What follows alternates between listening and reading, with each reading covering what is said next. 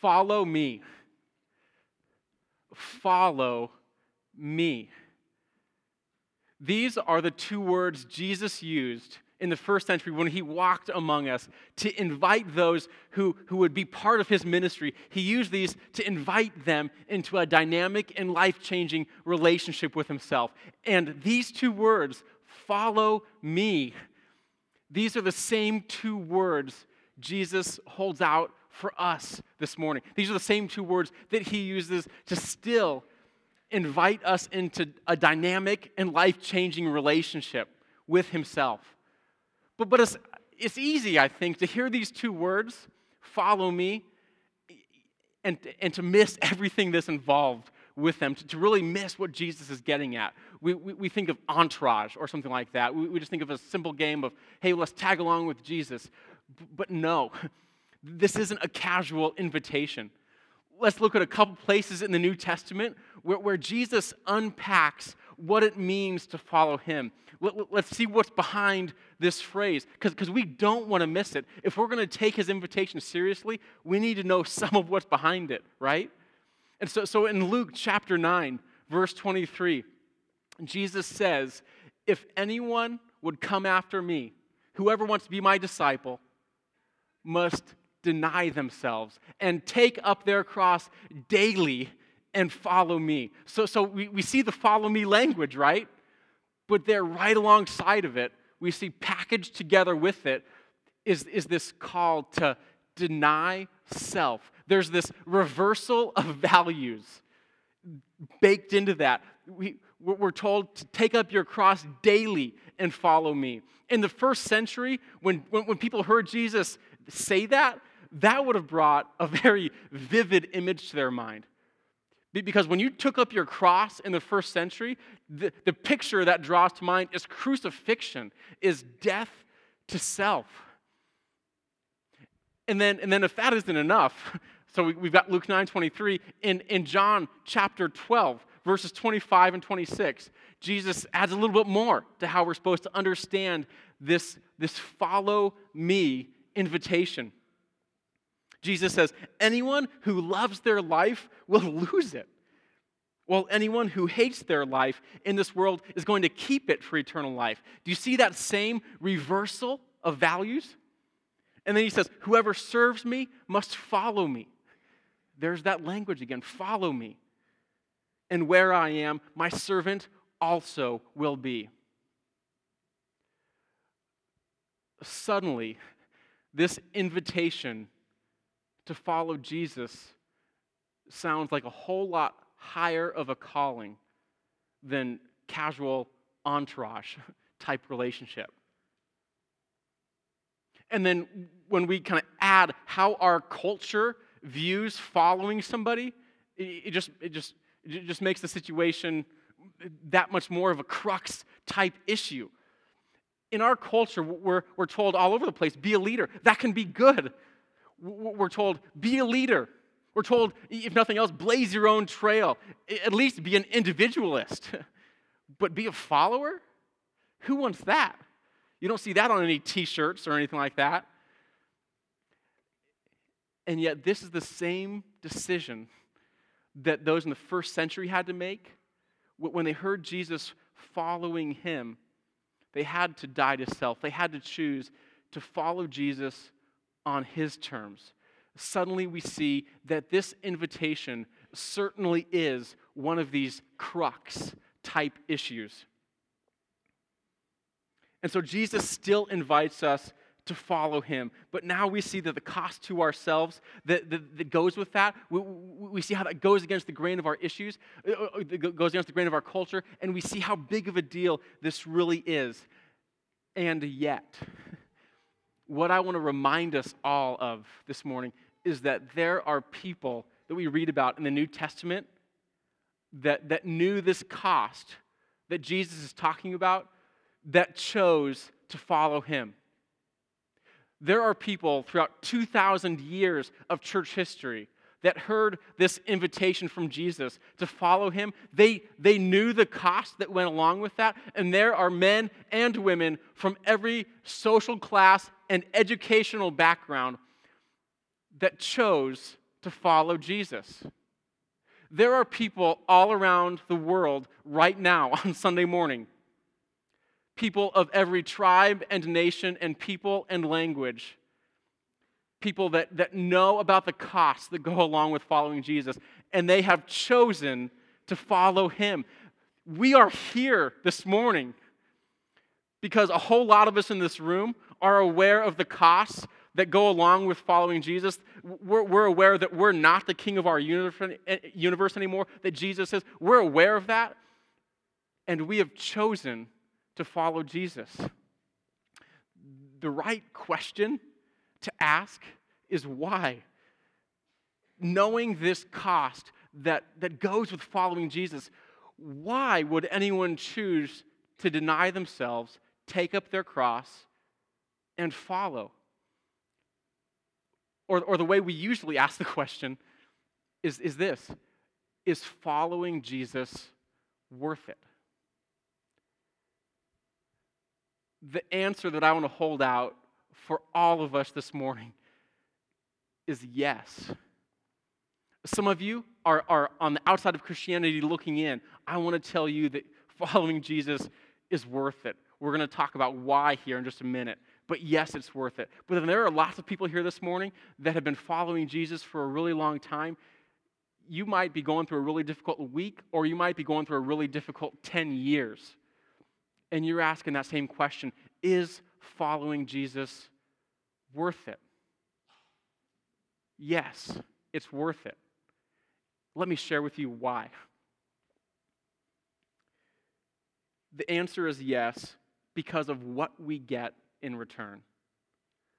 We get Jesus. We get the all-surpassing knowledge of the one who is sustaining the universe, is the way it says in Colossians 1. We get a relationship with Jesus Christ. This is why no cost is out of bounds. The value of knowing Jesus far outweighs the cost of following him. That's what I want to hold out in front of us this morning. The value of knowing Jesus far outweighs the cost of following him. It's like this. When I was dating my wife, Carrie, I couldn't be near her enough. And clarification, because she's sitting here, it's still that way. We still enjoy each other's company. That wasn't just when we were dating, so have to be sure to get that on the recording, you know. But we couldn't be near each other enough, and so we were dating in college, and there was one extended break, spring break or something like that, when she was going to be back home in her parents' place where she grew up in the Kearney area for longer than just kind of a weekend to do some laundry. It was a week or whatever it was. And that was too long for me to be away from her. So I'm not a super impulsive guy, but there I was, sophomore in college. I'm like, I'm going to hop in the car, and I'm going to go surprise Carrie in Gibbon, Nebraska, where she's from. So I hop in the car, and I drive to Gibbon. Now, keep in mind, I don't know where Carrie lives. I've never been to her house in Gibbon. Gibbon's not that big of a town. I just know she's there somewhere. How hard can it be? So I drive 3 hours from Omaha to Gibbon, get off at the Gibbon exit of the interstate, pull up to a gas station, go up to this artifact called a payphone, since I didn't have a cell phone then, and I called Carrie to even see if she's there. I didn't know if she was going to be home. Thankfully, she was at her parents' place. She picks up. She's like, oh, yeah. I'm like, I happen to be in Gibbon. You want to hang out? You want to see each other? She's like, okay. And so it was great. She came, drove out to the gas station, picked me up. I followed her back to her parents' place, and we had a fun evening together. Her whole family was there, so got to have supper together with her sisters and brother. I think they were all there. We watched a movie probably, or just played a board game with her nieces and nephews after that. I was there for 3 or 4 hours is all, and then I went back to Omaha. Now, the evening was awesome. Why? Because I got to see Carrie. That was the focus of me going there. I wasn't counting the costs of, okay, I'm going to spend more time on the road than I am actually with her. I didn't think about that. I wasn't kind of calculating gas mileage and like saying, man, she's going to owe me big when she gets back to Omaha. She's going to owe me like whatever that amount is. I wasn't thinking that. I wasn't thinking about what if she's not even there and I need to drive all the way back. The thing that was motivating me to go through all of that cost was I got to be with Carrie. In the same way, we get to be with Jesus Christ. We get to be in living relationship with Him. The value of knowing Christ far outweighs the costs of following Christ. And what's so life-changing about this is that it reminds us that the focus is on Christ, not the costs. Again, during my trip to Gibbon, I wasn't tallying costs because I got to be with the woman who is now my wife. The same is true for following Christ. Our focus should be on Him. This doesn't mean there's no cost, but it puts it in proper perspective. Because when we see Christ as our greatest good, anything that goes along with following Him becomes small compared to that. The sacrifices that are part of following Jesus, they aren't really costs to us. Instead, the sacrifices that we make become a chance for us to show our devotion to Jesus, our worship to Jesus. They become a very tangible way for us to say, following Jesus is better than fill in the blank. The value of knowing Christ far surpasses the costs that are involved with following Him. We need to remind ourselves of that often, that our focus should be on Christ. And in John chapter 12 this morning, we meet someone who models this sort of devotion to Christ. This sort of devotion that's more concerned with knowing Jesus, with worshiping Him and honoring Him than it is with any of the costs that are involved. So let's go to John chapter 12. Let's meet this gal. Her name is Mary of Bethany. And let's let her example stir our own conviction that the value of knowing Christ is so much better than the costs that accompany following Him. So John chapter 12, I'm going to start reading in verse 1. I encourage you to follow along with me. 6 days before the Passover, Jesus came to Bethany, where Lazarus lived, whom Jesus had just raised from the dead. That's what happens in verse 11. So this is just days. This is just right after the most miraculous, probably, of Jesus' miracles up to this point in John. Here, in verse 2, we see a dinner was given in Jesus' honor. Martha, who's one of Lazarus' sisters, Martha served, while Lazarus was among those reclining at the table with Jesus. And then Mary took about a pint of pure nard. This is an expensive perfume. She poured it on Jesus' feet and wiped His feet with her hair. And the house was filled with the fragrance of the perfume. But one of His disciples, Judas Iscariot, who was later to betray Him, he objected. He says, "Why wasn't this perfume sold and the money given to the poor? This perfume was worth a year's wages." Some of your Bibles will say 300 denarii. He did not say this because He cared about the poor, but because He was a thief. As keeper of the money bag, Judas used to help himself to what was put into it. And I love what Jesus says. He says, "Leave her alone." Jesus replied, "It was intended that she should save this perfume for the day of my burial. You will always have the poor among you, but you won't always have me." This whole scene revolves around verse 3.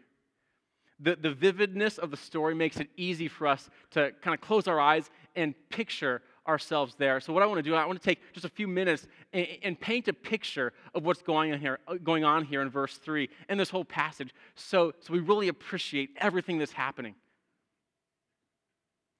The room is full of people gathered around a great meal. Martha always makes sure of that. The atmosphere is one of celebration. Lazarus had just been raised from the dead. And then Jesus, the one who raised him, is there as well. The room is electric. It's almost hard to hear because of all the noise. There are, of course, the million questions people have for Lazarus. People are shouting questions across the table. Lazarus, what was it like to be dead for a few days? Was it tough to come back? Tell us about it. Everybody wants to hear Lazarus speak and share his story, his experience. And then there are all the questions people have for Jesus. Jesus, how did you raise somebody who is obviously dead just by calling him out of the grave?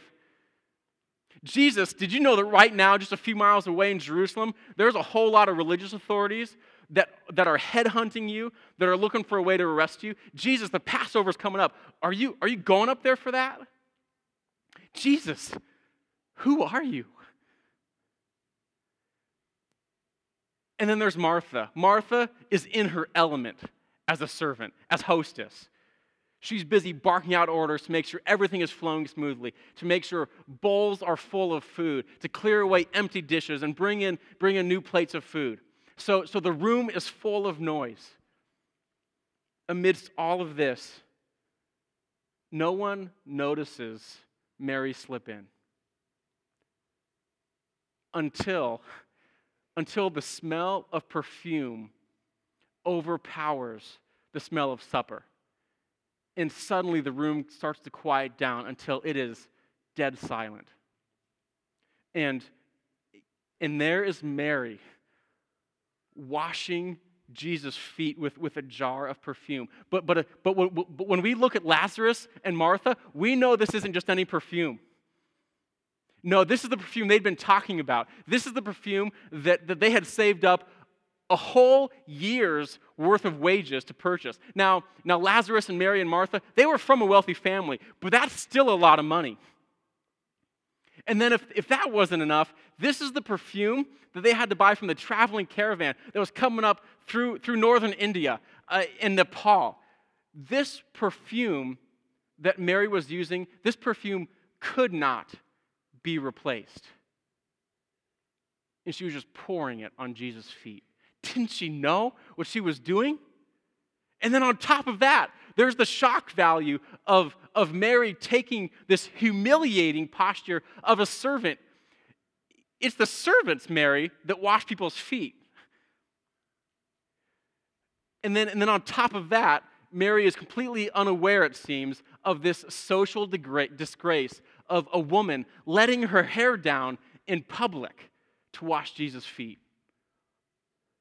Doesn't Mary know how people around Bethany are going to whisper about what she's been doing for the next few days?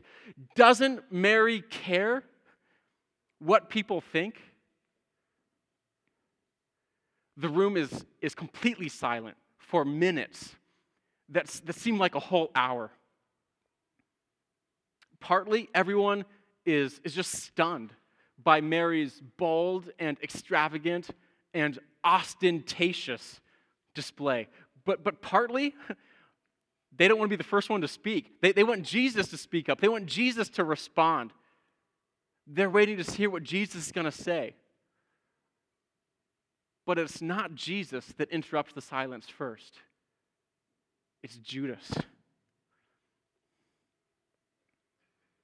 Looking back on things from our vantage point now, as readers of this story, we can put together some of the costs that Mary made in this story. We see that Mary had the financial cost of this jar of perfume. The passage says this is worth a year's wages, 300 denarii. If you put that into today's terms, using minimum wage as our base, and then pulling that out for over a year, that's about $15,000. This isn't a $25 bottle of perfume you can buy at the store. This is expensive perfume. So there's financial cost. But then there's the social cost of Mary taking the position of a servant and washing Jesus' feet. There's the social disgrace that's part of a woman letting her hair down in public back in the first century. That wasn't something women did in public. So there's costs that are involved with this. But you know what? I would guess confidently that none of those things were anywhere near the front of Mary's mind as she was worshiping Jesus by washing his feet with this perfume. No, Mary's focus, it wasn't on any of these costs. Mary's focus was on Jesus. And the sacrifices she makes here in John chapter 12, they're not costs. They're expressions of worship. They're a chance for her to say, Jesus is infinitely better than my social standing and the cost of this jar of perfume. Before we move on, I want to make sure that we see what Mary is doing, but we also see that there's a second character in this story that we don't want to miss what's going on with him. This is Judas. If Mary's the example to follow, Judas is the example to avoid. Judas is the first one to speak up after Mary's display of devotion. And when he speaks up, it's an objection. He says, why is Mary doing this? Doesn't she know that 300 denarii, $15,000, that can go a long way towards helping the poor? Now, if we were just looking at that question through a completely pragmatic lens, Judas's objection makes a lot of sense. $15,000 can go a long way towards helping people. But Judas wasn't saying this because he was concerned about the poor. This is where the insight that verse 6 gives us is so important. Let me read that verse again. Let's look at John chapter 12, verse 6. Jesus says, Judas didn't say this because he was concerned about the poor. He said this because he was a thief. He was keeper of the money bag and used to help himself to what was put into it. In other words, Judas was thinking about himself. He saw $15,000 get poured on Jesus' feet, and that meant $15,000 that he couldn't put in the money bag and then siphon off some of that for himself. The contrast here between Mary and Judas couldn't be sharper. Do you see it? Mary is following Jesus for who he is. Judas is following Jesus because of what he'd get out of it. That's convicting, by the way. Both Mary and Judas had been in really close proximity to Jesus for probably a couple years. And if you looked at just their external actions, that they would have been almost indistinguishable. But really following Jesus is about way more than the externals. At its heart, the crux of the matter is that following Jesus is about the posture of our heart and the motives driving our actions. Judas wanted to follow Jesus for himself. Mary was following Jesus because of Jesus. Do you see that contrast? Who are we going to be? Let's follow Jesus because of who he is. Let's follow Mary's example because we know where Judas ends up. If the needle of our life kind of starts pointing in that direction, we can end up in a scary spot really quickly. So the question we want to be asking right now is, how do we follow Mary? How do we make sure we don't end up to be a Judas? How do we follow everything that Mary sets for us in terms of the value of knowing Jesus is worth it? Let's look at two things, two practical ways that I want to hold out for us. First, to value Jesus, it starts by just pinpointing truths about Jesus Christ that fuel our devotion.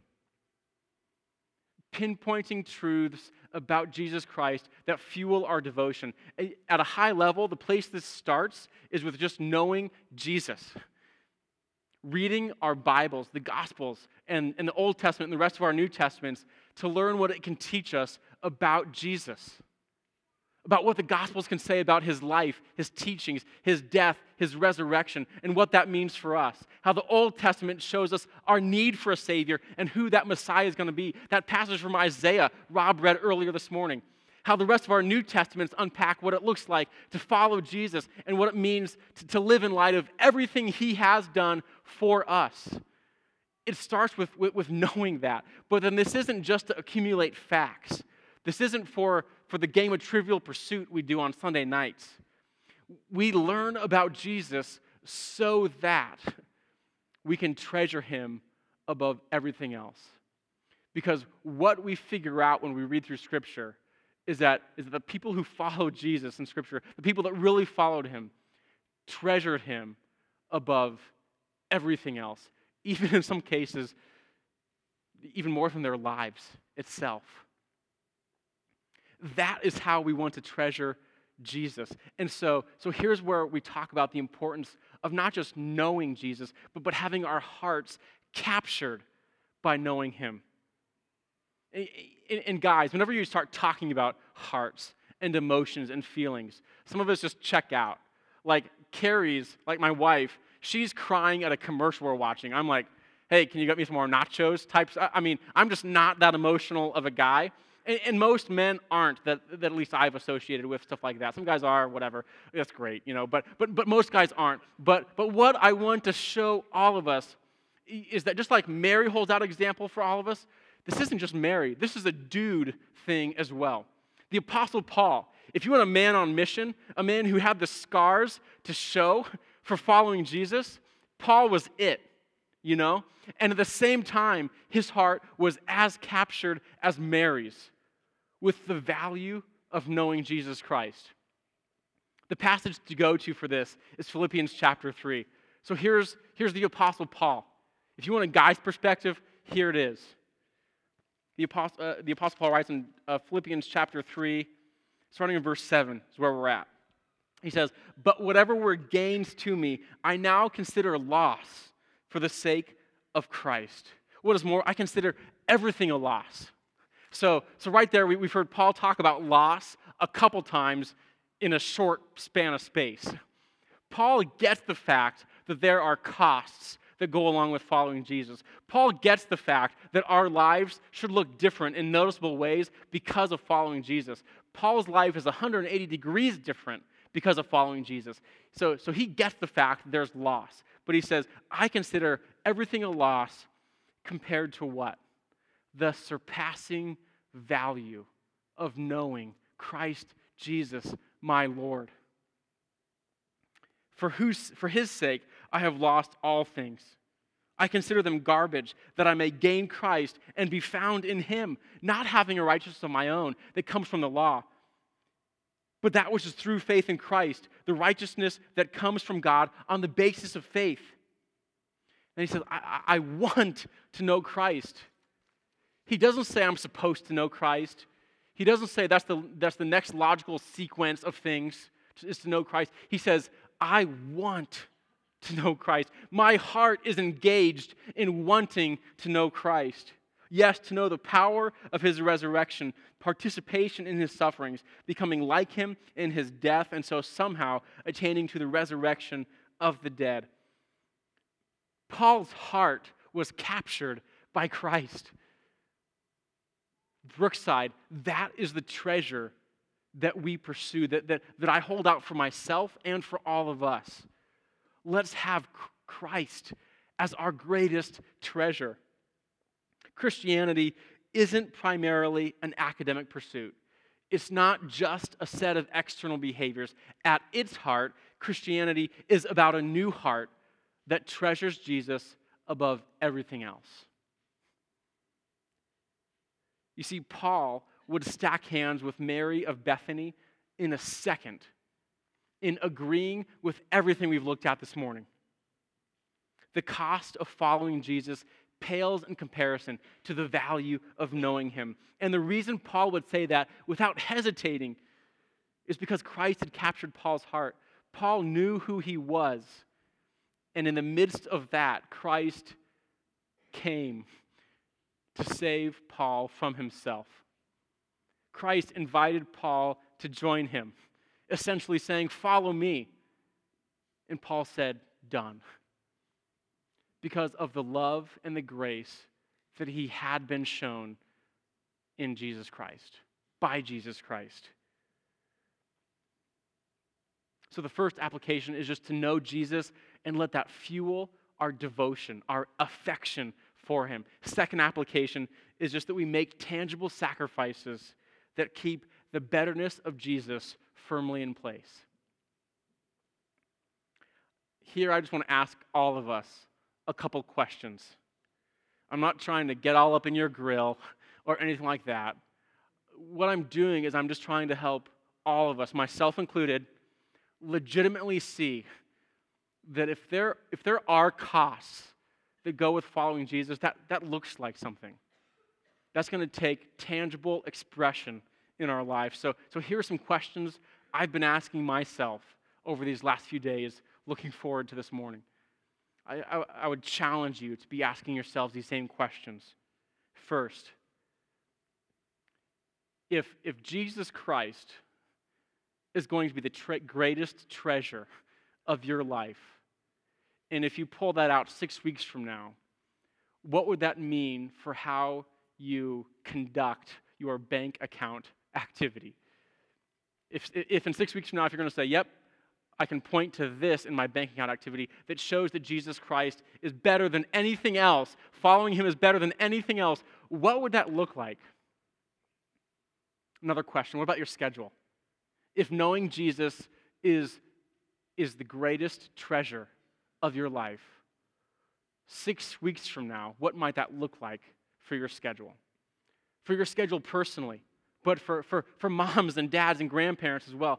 What about your schedule as a family? What sorts of times are you going to protect to make sure that the flurry of things that I know we can all get involved in don't crowd out Jesus as our greatest treasure, individually and together with the people that we live with under our roof? Here's the convicting one for me. Next question. What about our physical posture during worship? During our music, when we're expressing the worth of Jesus Christ ourselves, when we're responding to everything about who he is with these great lyrics that Rob and his team hold out for us each week, what about our physical posture would need to change to show that we are treasuring Christ more than what the people around us are thinking about us? That's convicting for me. I'm kind of that reserved guy that has my hands in my pockets. I'll take a sip of coffee. But if the clouds rolled back like a scroll, according to the song, and if Jesus appeared today in all of his glory, would the posture that I receive him with then be anything close to the posture that I worship him with now? But when we're gathered together on Sunday mornings, but also privately, when I'm worshiping Jesus through prayer